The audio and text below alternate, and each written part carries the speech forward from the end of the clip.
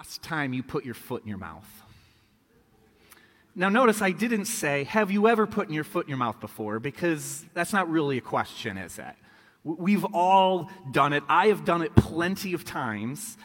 I have actually created hard, fast rules for myself to try to avoid as many of these situations as I possibly can. And I still don't succeed. Let me hear that. But I've created some rules to help me avoid some of them. And here's one of them that I've learned. I never, ever comment that someone might be pregnant first. Ever. I don't care if she's full term and clearly expecting. I will wait for them to bring it up before I congratulate them.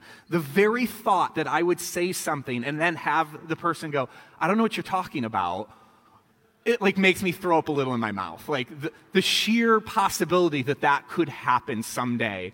Oh, how far along are you? What are you talking about? Oh, I will never, ever mention. I don't care if you're 9 months and you are ready to go. I am not saying a word until you go, well, I'm expecting soon. Then I'm, congratulations, that's great. But never before you say something first. So just so you know, if you're expecting and I don't congratulate you, I'm waiting for you to say it first. I had a friend once, a pastor friend, who did this. He made this colossal mistake, and he said, I just wanted to die. You just would want to die if that were to ever happen. Now, we've all had times where we've just wanted to die, right? We've said something, something you declared way too strongly and someone has a differing opinion than you, or something that you let slip and you really shouldn't have said anything in the moment, or something you bring up at the wrong time and you just want to die. You can't imagine. The words are floating out of your mouth and you're trying to grab them and bring them back in and they're out. You can't do anything about it. And these times painfully teach us that there is a right time to speak and a wrong time to speak. But these times, it's sort of that trial by fire where you realize that there is a right time to speak. And I think we see it here in this passage this morning. Now, again, Esther falls into the category of Old Testament narrative. And so there are different ways that you need to read an Old Testament narrative in order to understand. You don't read an epistle from Paul the same way you're going to read Esther. There are some ways and some helpful tools to read narrative, Old Testament narrative, to help understand what's going on. Because a lot of time, what's being said is not explicit. There's things going on underneath the surface. In order to really understand what the book is or the letter is trying to do, you have to implement these tools to kind of see what's going on behind the scenes. A few weeks ago, we talked about listening for that background harmony. That oftentimes a narrative book, there's these big themes that are all the way underneath the tale. And if you stop and you try to listen and see what's that connecting narrative arc that's sort of humming throughout the whole book, you'll start to pull out some of the reasons why a book is being read. I'm going to give you another one this morning. Here's one of the ways to read Old Testament narrative well, is to ask the question, what is the character doing, and would I have done the same thing? One of the ways that the Old Testament narratives help us see what the point or what's going on is to do something that we don't expect from the character. Right? They set something up, and you expect the character to do one thing, and yet they do something entirely different. And this can be tricky with us, particularly if we're familiar with these Old Testament stories, is because we've read them enough that we just assume the plot. We just accept it for what it is, and we go, yeah, that's just how the story goes. And we don't slow down to go, but is that really what the character ought to have done? Or if I was in their shoes, would I have done that the same way? And if you stop and slow down, you ask yourself the question, particularly at very strategic plot points in the story, it helps you kind of start to go down a trail that the writer wants you to go down. To say, yes, ask that question. Go explore that more. Why did they do this when everything was telling them to do that? And I think that's what's happening here in our passage. So let's play the game. Let's put ourselves in Esther's shoes and ask ourselves, if we were her, what would we do? Okay, let's play the game. Now let me set the stage for you. Haman has issued this decree to wipe out the Jews. Until now, and Esther has maintained the secret that she is Jewish, but now Mordecai, we saw last week, Mordecai comes and implore her to go before the king to petition to save her people. Esther worries that this isn't a good time to take such a risk. She hasn't been called into the presence of the king for 30 days. She figures this is probably not the best time to do it. She also knows that if I go before the king unrequested, it could mean her life. But she says, she has that famous, for such a time as this, let's go do this. She prays and she fasts for 3 days. And now here we are in our part of the text, and she's about to do it. The moment of truth has arrived. So she dresses up in her royal clothes and dares to enter the king's chambers. And lo and behold, he grants her access and tells her that he is going to give her whatever she requests. Up to half the kingdom is heard. What do you need? The king asks. Okay, now put yourself in Esther's shoes. What would you have done? I don't know about you. I'd have made my request, right? Like, this is setting up perfect. It could not have gone more perfectly for Esther. Right? She's worried that the king's not even going to see her, and if she attempts to do that, he's going to kill her, and even still, he might not be in a very good mood that day, and he's like, what do you want?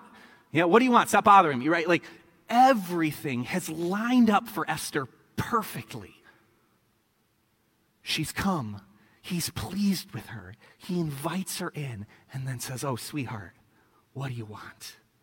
Up to half the kingdom I'll give you. Just tell me, whatever it's, you name it, and it'll be granted for you. I mean, isn't that the time? Isn't that the moment? Wouldn't you be like, oh my goodness, like this is divine from the Lord. Like, he has just given me everything I need. He has set it up on a silver platter for me, and now I get to share my request. And instead she goes, yeah, you want to come to a party with me and Haman? What? Esther, it was right there for you. It was a softball. He lobbed it right up for you. This is everything. You've been praying for 3 days. You've been fasting for 3 days. Like, now is the moment. Why would she not ask right then and there? That's the time. And maybe we can grant her, we can say, all right, she was being smart. She wanted to butter him up a little bit, right? Okay, maybe I can understand. So, hey, today, she knows he's in a good mood, so like, let's strike while the iron's hot. Hey, today, why don't you come to a banquet? I'm going to invite Haman, and we'll hang out. So king goes, okay, well, let's do that, right? Maybe she's smart in this way. She gets him fed, she gets him drinking, and then again, he says it again. He's like, okay, you got me, we're at the party, we're all feeling good, but I know this isn't really what you're asking me for. So he reiterates, okay, hey, this is fun. We've had our good time. Okay, Esther, what is it? I'm ready. Half the kingdom is yours. Just say it. And she says, why don't you come to another banquet tomorrow? Right? Again, we know the story so well that we just kind of assume this stuff. Yeah, that's right. She invites him to a couple banquets, and then she's going to ask later on. But again, put yourself in her shoes at that moment. This is the moment for such a time as this, right now. And she keeps inviting him to parties instead. What is going on there? She will seemingly never have a better chance than this. What if the king's not so favorable tomorrow? What if he has a bad night's sleep? He wakes up the next morning, he's a little grouchy. This is the moment. What's going on? Isn't this the right time to speak? Isn't this the right time to speak? But when you actually think about it, again, as we go into the backstory, we remember what we've been told before. This was probably the wisest thing she could have done. And here's why. What exactly would she actually have said? If you think about it. Like that very first time. Okay, half the kingdom's yours. Let's go. What do you want? What would she have had to have said for her petition? Remember, the king doesn't know she's a Jew yet. The only thing I can figure that she could have done was to flex whatever personal or political power she had over and against Haman, right? Haman wants this, O king, but I am petitioning you for that. You choose.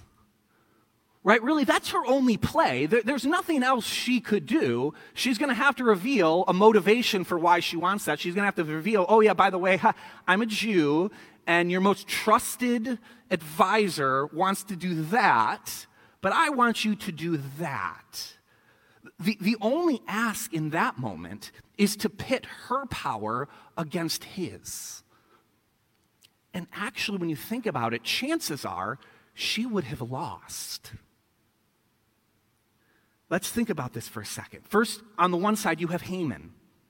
Haman was the highest ranking official, second only to the king. Here's a few clues we get in chapter 3. It says, after these events, King Xerxes honored Haman, elevating him and giving him a seat of honor higher than all of the other nobles. He was higher, he had a position higher than anybody else, second only to the king. And then when Haman devises this plot to destroy the Jews, the king doesn't just agree to it. Listen to what the king does for Haman.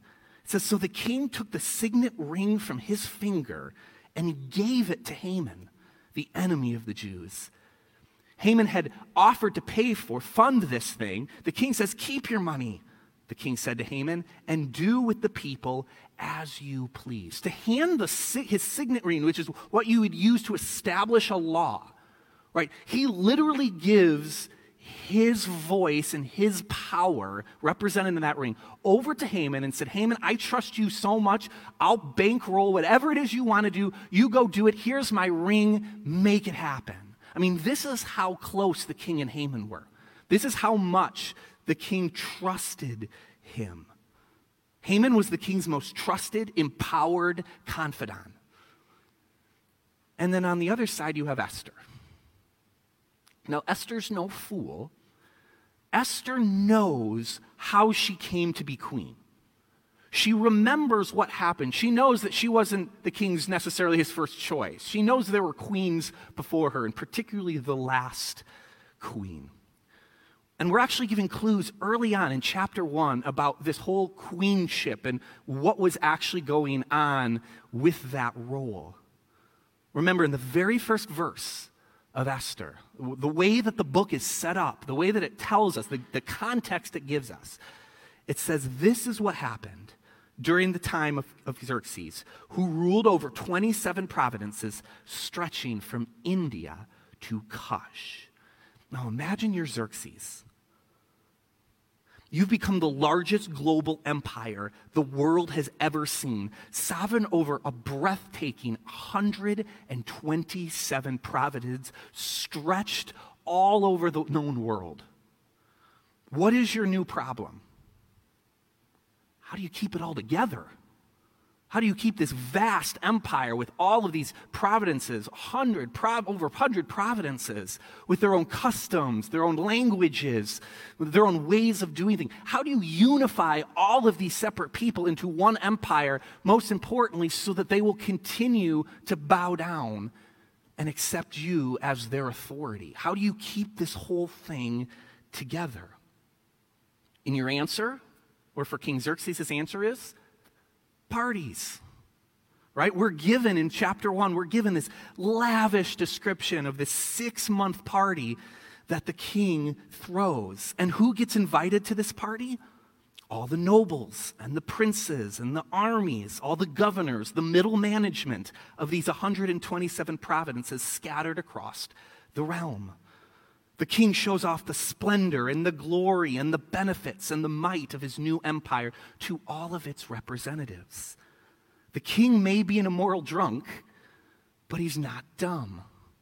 He knows that the sparkle and sheen of the empire's might, leavened with a healthy dose of wine, will do more to hold power than any repressive laws or tax taxes or forced loyalty programs ever could. Come to a party. Who would not want to be part of this? And if I can get all the leaders to enjoy the parties, if I can get all the leaders to see the might and the extravagance of what Persia can offer, who wouldn't go back to their provinces and go, you know, we got to stay loyal to these guys. These guys are good, particularly the leaders, right, who are going to get all the spoils if they rule and go back to their provinces and maintain the crown, the position of bowing to the crown. So there is a clear agenda here about why Xerxes is not throwing a party just because he feels generous to all 127. He is doing something wise, and he's doing something cunning in order to keep control of his power. And at the culmination of his final party, he wants to show off the most impressive symbol of his new empire, the beauty of Persia, embodied in his beautiful Queen Vashti.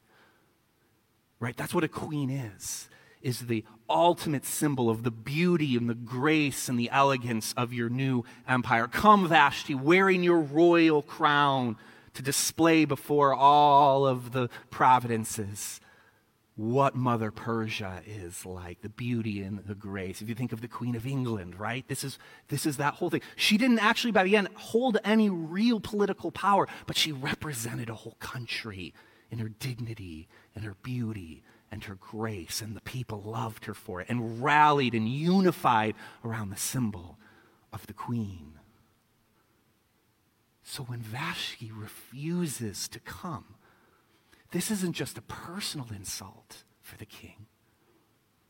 This is actually this is politically damaging. This is circumventing everything that he's been trying to do. She won't come.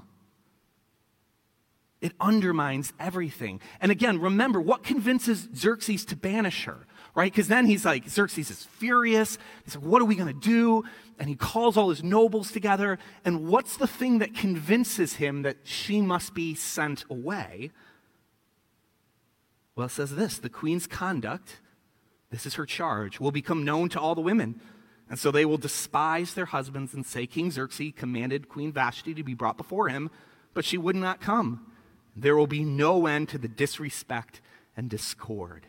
If he can't control his wife, how can he control an empire? If he can't control your wife, I mean, this is what the party is for. And at the culmination, I'm going to bring the queen of Persia to display what it is to be Persia. And then she doesn't show up. Ooh, king, that's a bad look. All these leaders are going to go home, and they're going to tell everyone what happened. And you think you want to try to hold power when the king can't even control his wife? Not a good look. And so he gets banished. If you can't control your wife, you can't control an empire.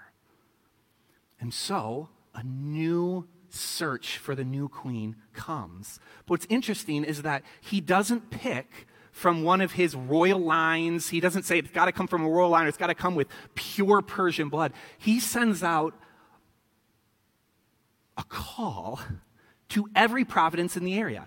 Everyone, every woman from every province can come before the king to be considered for the queen. Why? Why wouldn't he pick? You would think pick royalty, pick someone, with pure Persian blood who would be loyal. No. I'm going to do a search with everybody, because whoever I pick will represent everybody. Because who I pick will be the representative for all.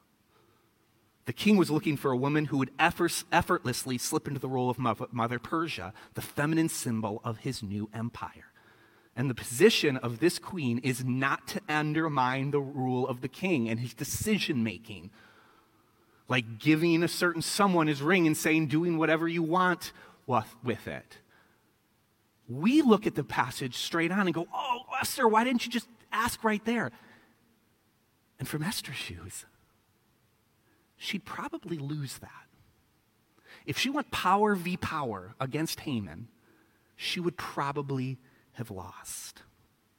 If she put her power against Haman's, she would have lost, so she waits. She bides her time. She needs the king to see the truth about Haman for himself. She knows the right time to speak. And so she invites him to a party instead. But not just him, she invites Haman too. Look what it says. If it pleases the king, let the king together with Haman come today to a banquet I have prepared for him. Now here's the fascinating part. Who's the him?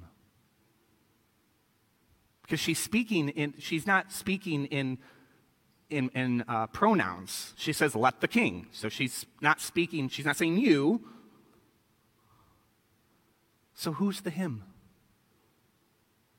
Let the king, together with Haman, come together today to a banquet I have prepared for him. What scholars debate about is who this him is.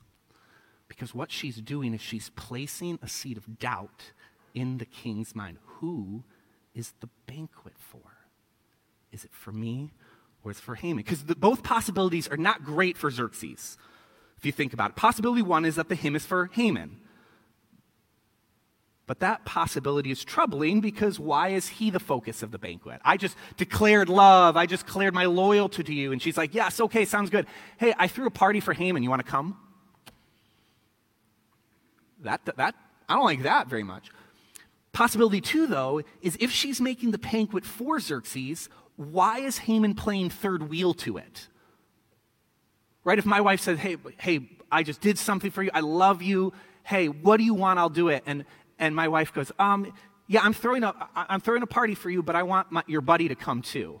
I'd be like, I thought this was a you and me thing, right? Like, what's third wheel Willie doing coming to our party?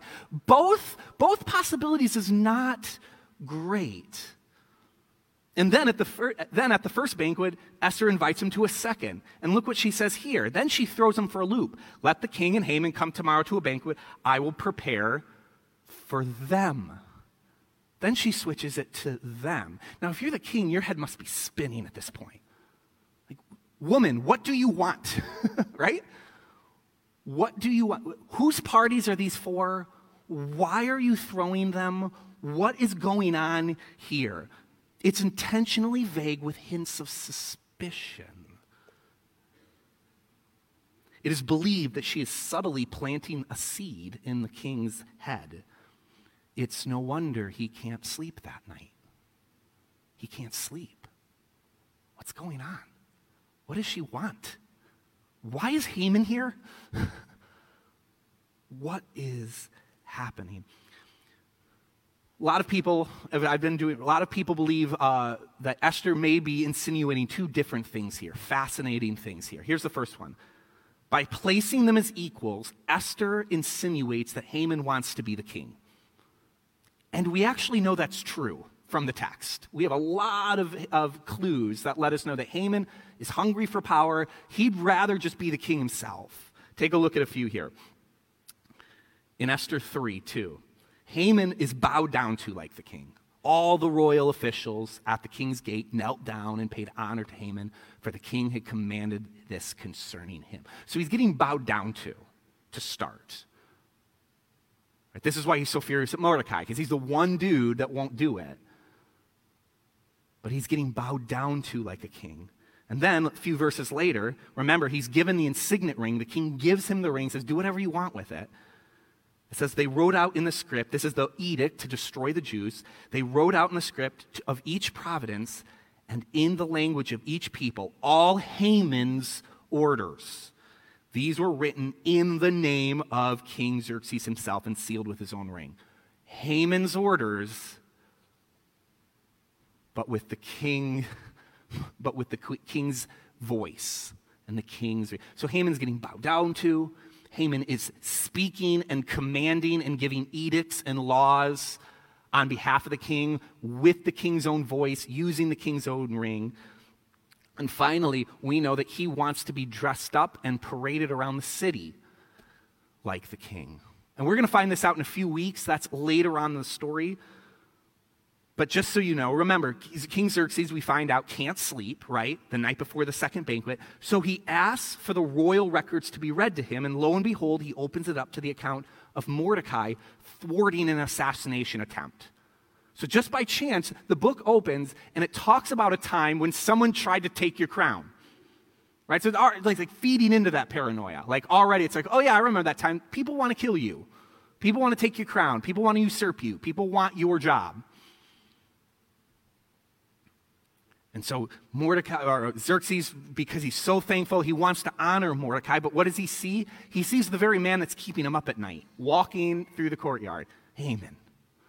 The very dude he's kind of, what's wrong with this? What's this third wheel doing here? So what does he do? He calls him in. He says, Haman, what should I do for the man the king wishes to honor? Notice he doesn't say, hey, Mordecai here, he really helped us. I want to honor Mordecai. What do you think we should do? I believe he intentionally says, and intentionally keeps it vague, hey, I want to honor someone. What do you think I should do? Let me see, Haman, what you're going to say. Oh, and Haman falls for it. Hook, line, and sinker. Who else, Haman says, who else but me would the king want to honor? Let him put on the king's robe. Let him ride around in the streets. This is absolutely what you should do. Here's the exact verse. Haman thought to himself, who is there that the king would rather honor than me? So he answered the king, for the man the king delights to honor, have them bring a royal robe the king has worn, and a horse the king has ridden, one with a royal crest placed on its head. Then let the robe and the horse be entrusted to one of the king's most noble princes. Let them robe the man the king delights to honor and lead him on the horse through the city streets, proclaiming before him, this is what is done for the man the king delights to honor. Haman thinks it's for him. So what does he want? Well, I've gotten people to bow down to me now. I've got his ring. I can make laws in his name. Now I want your clothes and your ride. Put the robe on me. I want to get up on there. I want to be paraded through the streets to let him know. I wonder if King Xerxes was like, I knew it. I knew it. And so what does he do? I love this. Oh, it's so good. He goes, okay, cool. Well, I was talking about Mordecai, and you're going to be the one to do it. It almost feels like the king is like, yeah, you need to be put in your place a little bit. So you're going to be the one to parade Mordecai around the streets in my robes, on my horse, with the seal on its head. How does that taste, Haman? Now, we don't know, but again, that's what biblical Old Testament narrative does, is it allows you to ask questions and look at the text and read between the lines. What is happening here? What is going on? Why wouldn't Esther just come out and say it? Oh, she's doing something here. So Esther's insinuating, because King Haman's going to come too. Why? Because he's basically you. I mean, you give him his ring. People bow down to him. So why wouldn't I invite Haman to the party? He's basically you. Ooh, that wouldn't feel good to the king, would it? Ooh. She's allowing the king to see the truth for himself. Here's one more one. This one's a little more interesting. We'll have to see. Some suggest Esther insinuates that Haman wants his crown, like we just talked about. But the second thing is that in these invitations, Esther is insinuating that Haman wants his queen too. That there's something going on. Why are you inviting Haman to a private dinner for two? There's a rabbi named Rabbi Rashi, who's the grandfather of the medieval commentaries, which is just a cool title. I'm the commentator of the medieval commentaries. Just really neat. He suggests that by making Haman a third wheel, Esther is implying that he desires her. This is what he writes. He writes this: what did Esther see to invite Haman? In order to make the king jealous of him, so that the king should think that he desired her. Okay, maybe I can buy that. I mean, this is what one rabbi says. He says, by bringing Haman in, not only is she insinuating that you're basically on equal terms, so he's basically just like you anyway, but, oh no, if we're having a private party, I want to bring Haman because we've got a special thing going. as well. This is what this one rabbi says. Okay, except that that would make sense for later on in the story. Because if you remember later on in the story, when the final confrontation does eventually happen, right, the king hears of it. Esther says, there's your enemy, there's your adversary. He's the one that's been trying to do all this. You know, because you've been up all night wondering if that's the case. It's true, and he storms off and he's upset. And then when he comes back in, listen to how it's described. Just as the king returns from the palace garden to the banquet hall, Haman was falling on the couch where Esther was reclining. And the king exclaimed, will he even molest the queen while she is with me in my house? What an odd way to say that. Why would he say that like that? To me, it feels like he assumes all his suspicions are coming true, and now he's just accusing him of doing it out in the open. Right? What, now you're just going to do it right in front of me now? Like, I always wondered, I thought you might be doing this behind the scenes. Now you're coming. Now you're so blatant about it now. You're going to do it right in front of me. I mean, I think it does kind of feed into that idea that that might have been swirling around in his mind too. Oh, he wants my crown. Is there something going on between he and Esther too? And he can't sleep at night thinking about it. No, we don't know for sure, but this is the fun of the text. It invites us in. Say, what is going on here? So Esther patiently waits for the right time for Haman to be exposed. If she were to simply speak at the beginning, she would have pitted her strength against Haman's. Instead, she allows the king to see it for himself and use Haman's pursuit of power against him. She turns the table and allows him to see the truth for himself. Instead, she invites him to a banquet. Instead, she feeds her enemy and gives him something to drink. She feeds her enemy and gives him something to drink. Esther knew when it was the right time to speak. Let's call the band up as we explore this just for a few minutes here. When it comes to the right time to speak, we often get it wrong, don't we? We laugh about putting our foot in our mouth and making mistakes, but when it comes to the matters of the heart, we too struggle so often to know when it's the right time to speak. The wrong time to speak critically about someone is when they're not there. It's called gossip. And it's an outlet to voice our power. If you really understand gossip at its core, it's really passively pinning your power up against somebody else's. I don't like what you're doing. I think what you're doing is not great. And so I'm going to passive aggressively put my power up against yours by letting everybody else know what I think. It's a passive power play. And we often do this. We speak with this false spirituality when we do it. Like, now I don't want to say anything, right? This is how we do it, right? This is how we put the false spirituality to it. I'm just concerned, right? We'll say something like that. I'm just concerned. Or, I just don't know if that's the best thing for our family, for our church, that this person does. And there goes. We use this false spirituality in order to justify pinning our power against somebody else passive-aggressively. It's the wrong time to speak. There are people in this church that you have an issue with. I mean, it's human nature. There's enough people in this room. There are people in this room right now, or aren't here today, but will be, that you have an issue with. And when we speak about them, we'll often do it and be the wrong time to speak. Real spiritual maturity is seeking them out, hearing them out, and figuring out how to live at peace with everybody.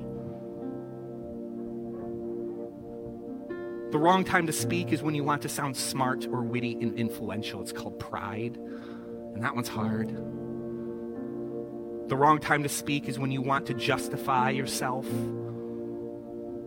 I believe this is actually one of the biggest hidden temptations in the American church. we're wronged, something goes wrong, we perceive that there's something, and we just want to say it. It either makes us feel good, because we somehow believe that we've got all the answers. Anything less would feel like weakness. In times of conflict, we are drawn to pin our strength against the other, whether it's active or passive. And when we do that, we will always lose. Gossip will always lose. Pride will always lose. Justification will always lose. Instead, what would it look like to feed our enemies and give them something to drink? To know the right time to speak.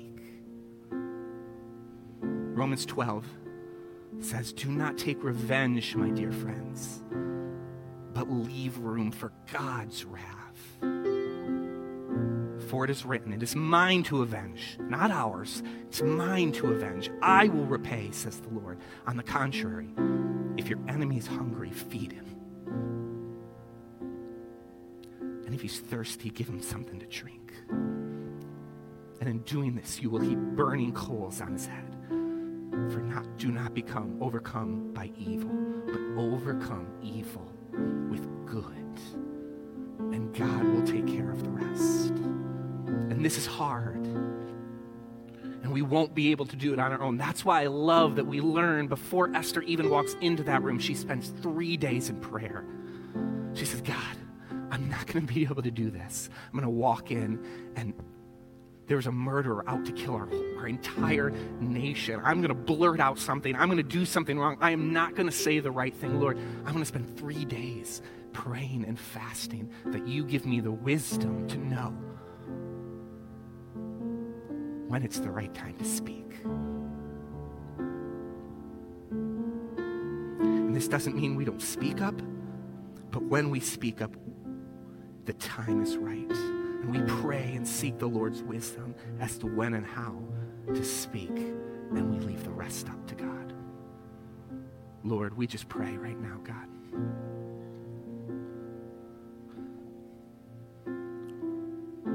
I pray for my brothers and sisters in the room now that are struggling with someone. It might be too aggressive to say an enemy, but someone that has just been difficult in their lives, whether it's here, whether it's in their neighborhood, whether it's in their workspace. And everything in us wants to speak at the wrong time, to speak in pride, to speak in judgment, to speak in gossip, to make ourselves feel better, to pin our power against theirs. And we will lose. Our soul will lose. Our heart will lose. God, show us where we can feed our enemies. Show us where we can give them something to drink. And show us when is the right time to speak. We can't do this without you, God. We pray for wisdom. We petition. We abide. Because left on our own, we will not do this well. We need you, Jesus. Show us the best way. Show us when the right time to speak.